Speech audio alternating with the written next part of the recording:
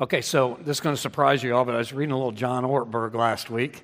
His writing on God being judgmental. It's about 6 years old, but I love what he said here. He says that, I don't know that there's a more important question that any human being can ask than this one. What is God like? If somebody created all this, I mean, if this is not here because of an accident, then who is our maker, and what's his nature, and what about his character? Now, I like always, I think Ortberg hit the nail on the head. I think that's a very important question, especially based on what we talked about last week, temptation. I had somebody come up to me last week after church and say, "Hey, Cain, are we saved by grace or not?" I said, "Well, yeah, of course we are." Well, if we're saved by grace, then what all this talk about the wide road and the narrow road, and why all this talk about many are called and few are chosen, and why all this talk about on the last day some people aren't going to make it, a lot of people aren't going to. If we're saved by grace, then why are we even talking about temptation and stuff? And you know what? That's a very good question. And I hope we find some answers to it this morning, because we're going to talk about the nature of God. You remember Irma Bombeck? She tells a story one time. She was at church, and there was a little kid sitting next to her, and on the other side was his mom, and she said this kid was disrupting everything. Now, he wasn't crying, and he wasn't making a lot of noise. What he was doing was this. He was turning around and trying to get people's attention, and would grin at them. And, of course, they grinned back, which means they weren't paying attention to the sermon. And his mom didn't like that, and she told him to stop that. We're in church. And then Irma said she grabbed him by the arm, spun him around, and slapped him on the face, and he started tearing up. And she said, "You know what? I would have loved to have grabbed that little kid and set him on my lap and told him about my God, my smiling God, my happy God, my God who must have a sense of humor to create all of us." I like that story. And that brings us back to the question, what kind of God is he? Is he harsh? Is your God severe? Does he grab you by the arm and slap you? Is he hiding behind a tree waiting for you to break a temptation so he can bust you? I think that's a good question. Emma Goldman says that Christianity is the leveler of the human race, the breaker of man's will to dare and to do. It is the iron net and a straitjacket which does not let him expand or grow. People believe that. A lot of people think that Christianity binds us up. We have to believe certain things. We got to act a certain way. H.L. Mencken says this: Puritanism is the haunting fear that somebody someplace may be happy. He says to be a Christian means to be a rule-following, box-checking, robotic, unthinking, judgmental, inflexible, severe, self-righteous, pleasure-avoiding sheep. It's something that would happen if a repressed librarian married a neurotic accountant. Yeah. People believe that. Lots of people. I want to do two quick things with us this morning, then we're going to take communion and sing some praise songs to this great God. Here's the first thing. I want to talk about the nature of God, who he is and how he looks at us, because if we do that, I think it will help us understand why we have to have sermons about temptations. It's not so that we can become robots. It's not so we can earn salvation, for heaven's sakes. It's not even to make God happy. We try to live by God's standard of living, his absolute truth, and follow the word of the Lord for our witness' sake, and more importantly, for this fulfillment of life that Jesus promised in John 10:10. The rabbis talked a lot about the love of God from the Scriptures. And by the way, when you read about God in the Scripture, you're never going to see him with a straitjacket, ever. You're never going to read about God being judgmental, not in the Scripture.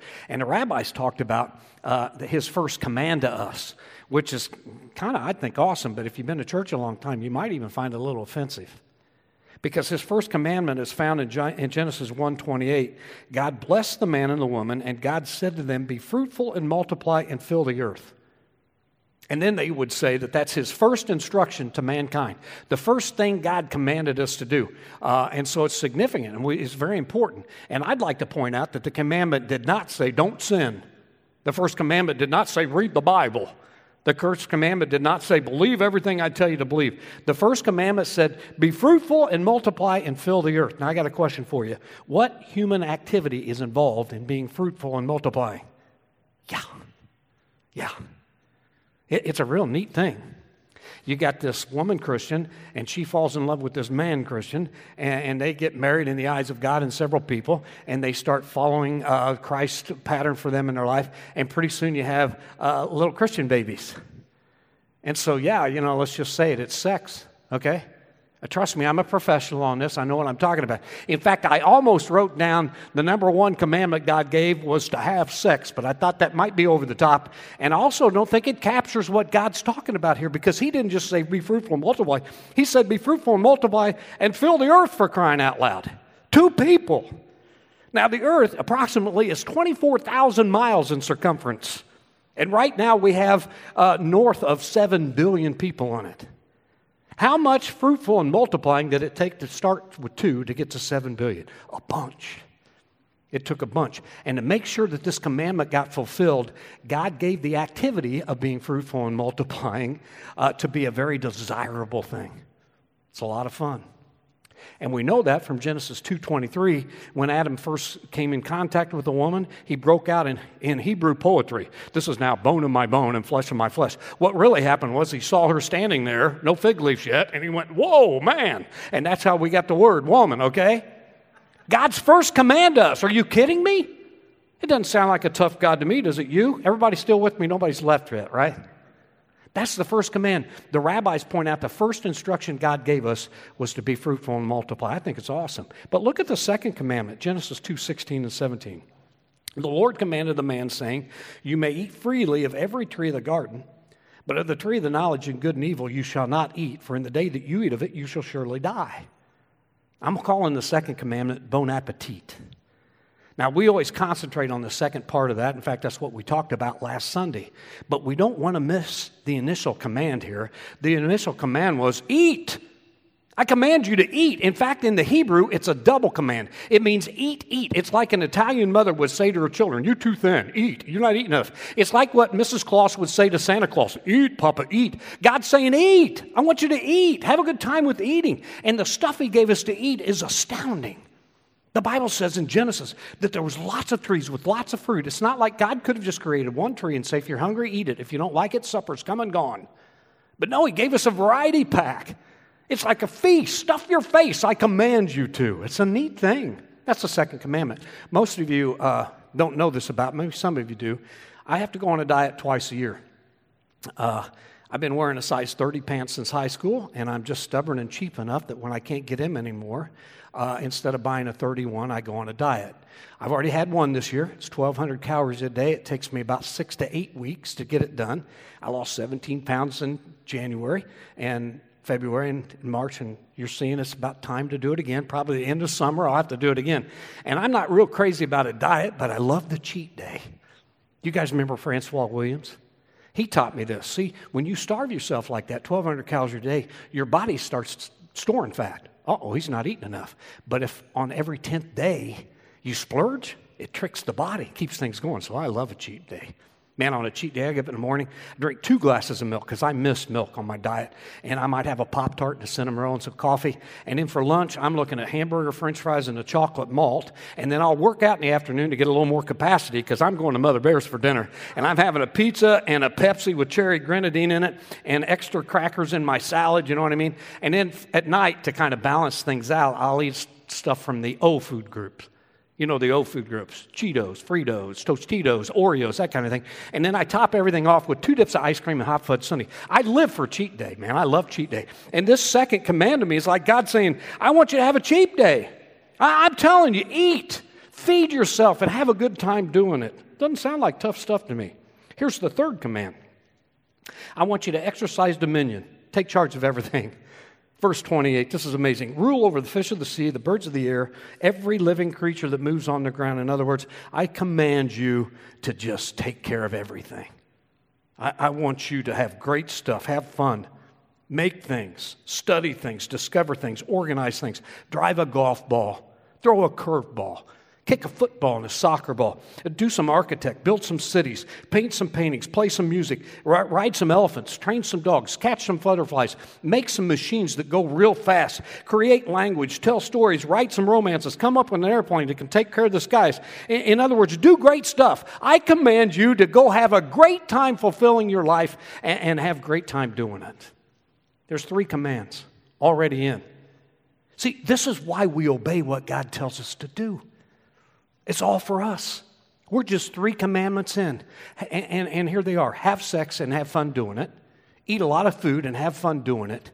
and just enjoy yourself on this planet, take charge of everything, have fun doing it. Doesn't sound like a real tough God to me, does it you? One more and then we'll move on. He says, the Bible says he blesses them and then says, be fruitful and multiply. The blessing's a very big deal. The rabbis talked about when you bless somebody, you were projecting great good into their life. And that's what God wants to do for us. And the blessing and the commands are connected in a big way, but not like we think they are. Not like the church has taught that it has been over the years. It's not like God says, I'm going to give you a lot of great stuff. I'm going to do a lot of neat things for you, but then I want you to do this for me. Not even close. Not even close. The connection is God blesses them, and then God commands them, and as they obey the command, they get more blessing, and they find out that every command that He's given is to give them more blessing. It's an amazing deal. He's an amazing God. It's crazy stuff. But the rabbis and the people of that day, the Israelites, they realized they couldn't keep that up because they're just like us. Want to go their own way. Want to follow the trends and keep up with society and make everybody happy and do what we want to do. We just talked about that last week. And so to get back on track, you hear scriptures like Psalm 119, verse 20, that reads, my soul is consumed with longing at all times for your. How would you finish that? If you were to turn to the person next to you right now and say, my soul is consumed with longing at all times for your, don't do it. It was a joke, okay? Don't do it. But how do you think they finished that? Here's how the psalmist finished this. My soul is consumed with longing all day long for your commandments, for your laws. Are you kidding me? In verse 31 of that same chapter, it's a long chapter, obviously, he says, my soul is consumed with longing, and my mouth pants longing for your commandments. My soul's consumed with it. I pant for your commandments. Why? Because he's a robotic, legalistic, box-checking moron? No, because he has found out there's a God in heaven that loves him more than he could ever imagine. And if he just does what God tells him to do, it is an amazing life set before him. That's why we talk about temptation. It's for our own good. We follow God on this thing. No matter what society says, no matter what the trends are.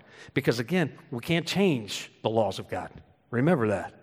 Remember the temptation last week was not about what they could have for lunch. The temptation was being able to decide for themselves what's right from wrong. We cannot do that. What's built into the Scripture is a rightness, a longness, and we can't change God's laws any more than we can change any of the laws.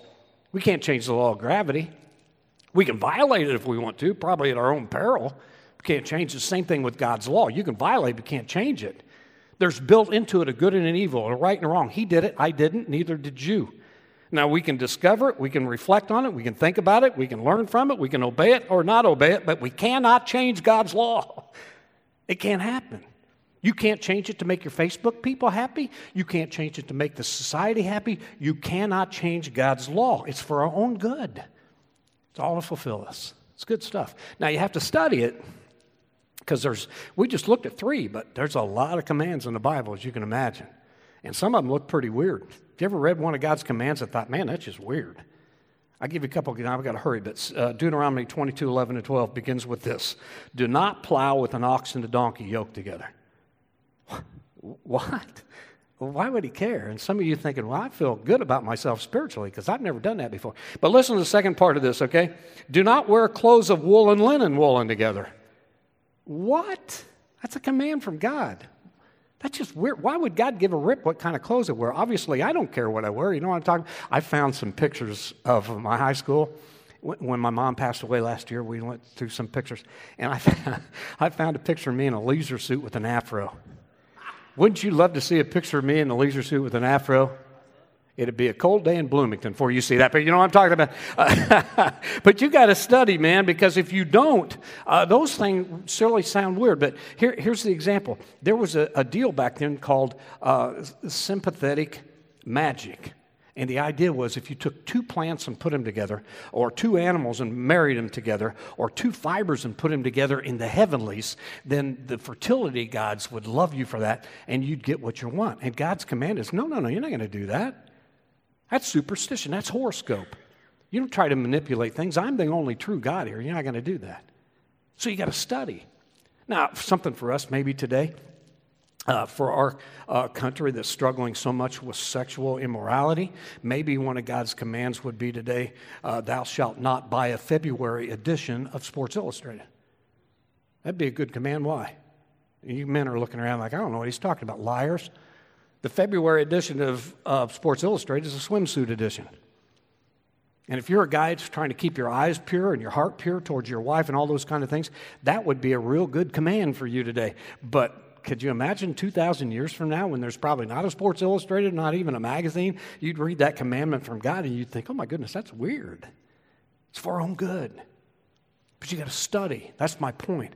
But I promise you, church family, I promise you, and I defy you to tell me that I'm lying to you, every command you find in the Bible, if you study it, you're going to find out without exception, it's for your own good.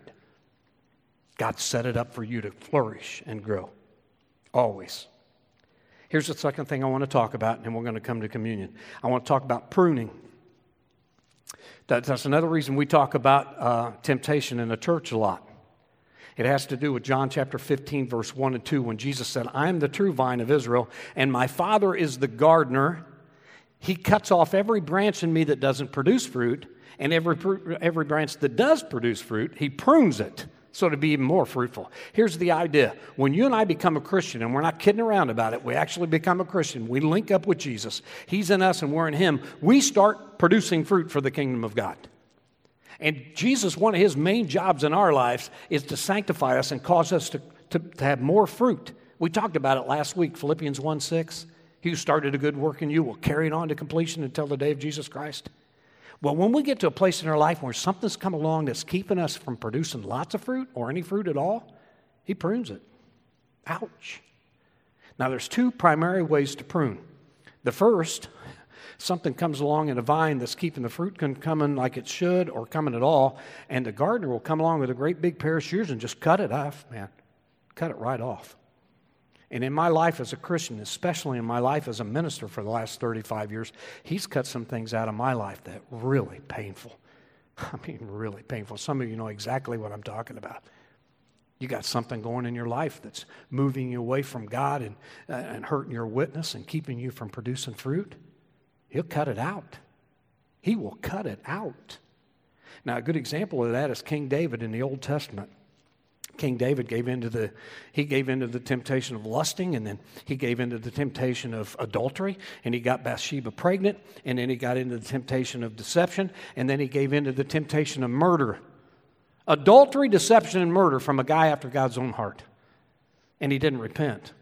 And so you know the story. A couple years later, Nathan comes to him, the prophet Nathan, and he says, hey, King David, I got to talk to you about this guy in the kingdom. And David said, shoot. And he said, well, we got this guy that lives over here. He's so rich. He's got so much cattle, you couldn't believe how much he's got. He's so rich. And then we got a guy that lives over here. He's got one lamb, and he loves that lamb so much. And this rich guy went over and stole this guy's lamb. And David was fuming. And he said, you find that guy and bring him in here. He deserves to die. And Nathan said, I'm talking about you.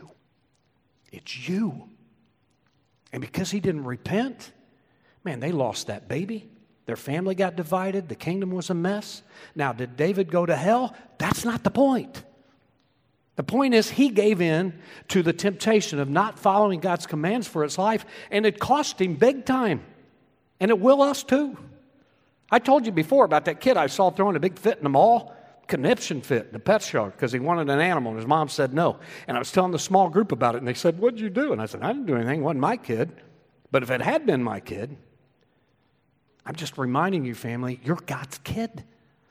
And if you've got something going on in your life right now that's keeping you disconnected from God, keeps you from building up fruit, keeps you from being what you're supposed to do and living a full life, and you don't do something about it, he will, I guarantee you. That's why we talk about temptation in church. But there's one other kind of pruning, and I'm about done. And this is the one I beg God for all the time in my life, especially at this stage.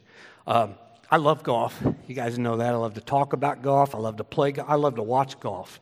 And there's so many good things about golf. Golf's a game of integrity, so you got to be careful about cheating.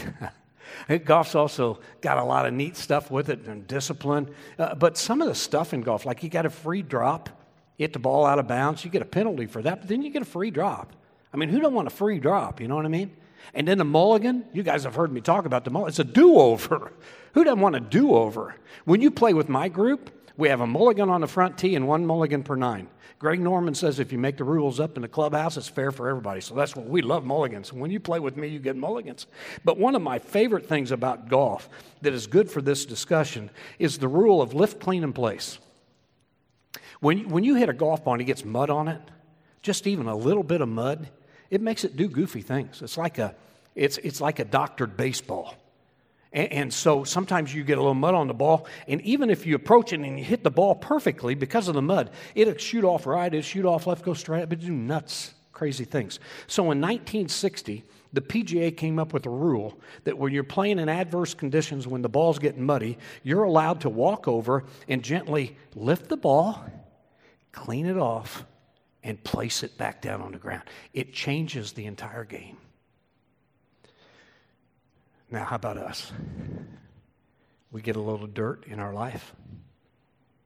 Some of you have some dirt on you right now. I know I do. It disconnects us from God. It hurts our witness. Even when we think we're doing the right thing, it causes us to do crazy things. And so this is the other way of pruning. Sometimes a vine grows too close to the ground, and it's dusty on the ground, and the rain will come and beat, and the mud flips up on the leaves, and it gets all caked and nasty. And instead of cutting it, the gardener will come over and gently lift that vine up off the ground, get a bucket of water and a sponge, and clean it all off, and then gently place it back down. Lift, clean, and place. Some of you heard this story before, but that just means you're about to hear it again. I was 7 years old. I went to Case's Market to get some bread. It's 2 blocks from home. Had a penny left. Matches were 2 for a penny, and I bought some. And when I came home, we had company, but it wasn't my company. So I went out behind the house underneath our apple tree and started playing with these matches. And we had a big footstool out there. It made of straw. It was my grandma's. And I got that thing lit up, and it was a blaze. Now, it was probably okay, but to me, it looked like the Chicago fire. And I was trying everything I could to get it out. I went and got my grandpa's wheelbarrow, which is pretty smart for a 7-year-old. I was going to snuff it out. But it wasn't like our little wheelbarrows today. This is a Grandpa Kane wheelbarrow, great big thing. And I got about halfway over with it, fell, chipped a tooth, busted my lip. And so I'd had enough. So I went busting in the house, and I said, the whole backyard's on fire, and I didn't do it. Well, everybody ran outside, the company, and they all sprayed it and got it all put out. And it was not that big of a deal, but it was to me. But when we came in the house, I knew I was in trouble. Because, see, I had lied, and I played with matches. And my dad was sitting right there in the chair, and I was standing in front of him, already teared up because I knew it was coming. You know what my dad did? He lifted me up, and he wiped off my eyes, lifted, he cleaned, and then placed me in his lap. And he started talking to me about the dangers of playing with that. That's why I don't want you playing with matches, Jimmy. You could have hurt yourself. That would have been terrible. And son, you can't lie to me. I don't want you to lie to me, because then if something really happens, I won't believe you. You understand that, don't you? Yeah. Lifted, cleaned, and placed. I didn't play with matches again. So how about it, family? You got some dirt in your life right now? Wouldn't you like for the Lord to gently lift you up this morning, clean you off, place you back down in his lap? Broken body and shed blood of Jesus Christ is the place.